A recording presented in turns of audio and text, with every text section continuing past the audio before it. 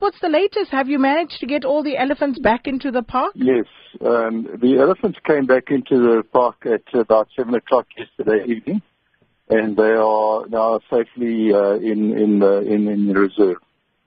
So how did they escape in the first place? They broke through the fence in a remote part of the reserve in the southeast section. We think that probably the bull elephant might have led the way and was followed by the matriarch herd. So that occurred sometime in the early hours of Sunday morning, Saturday night, Sunday morning is when it happened.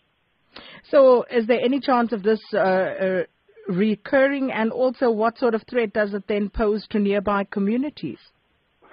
Well, the method of containing elephants is electrified fences. So we're busy with a full investigation to establish what was the state of the fence in that particular area, and that's the first immediate step. And then we have a elephant management plan. It involves elephants. Some of the herd are fitted with collars, tracking collars, and we're able to monitor their movements very carefully. So in this particular case, we were able to establish that they were out of the reserve by virtue of the signal from their collars. So that aspect needs to be managed more carefully. But the first line is to make sure that the fences are in check, are properly operational. And have there been any reports about any damage that was done while they were out? Yeah, the only damage that's been reported is to fences. So elephants will just remove a fence where it gets in the way.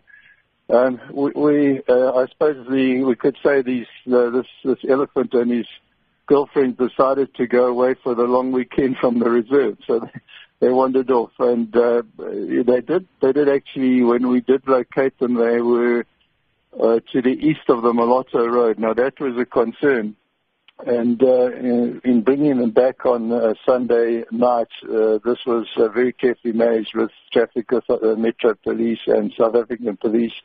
And when they knew that they were going to be crossing the road, the road was actually blocked for approximately 15 minutes to let the elephants back across.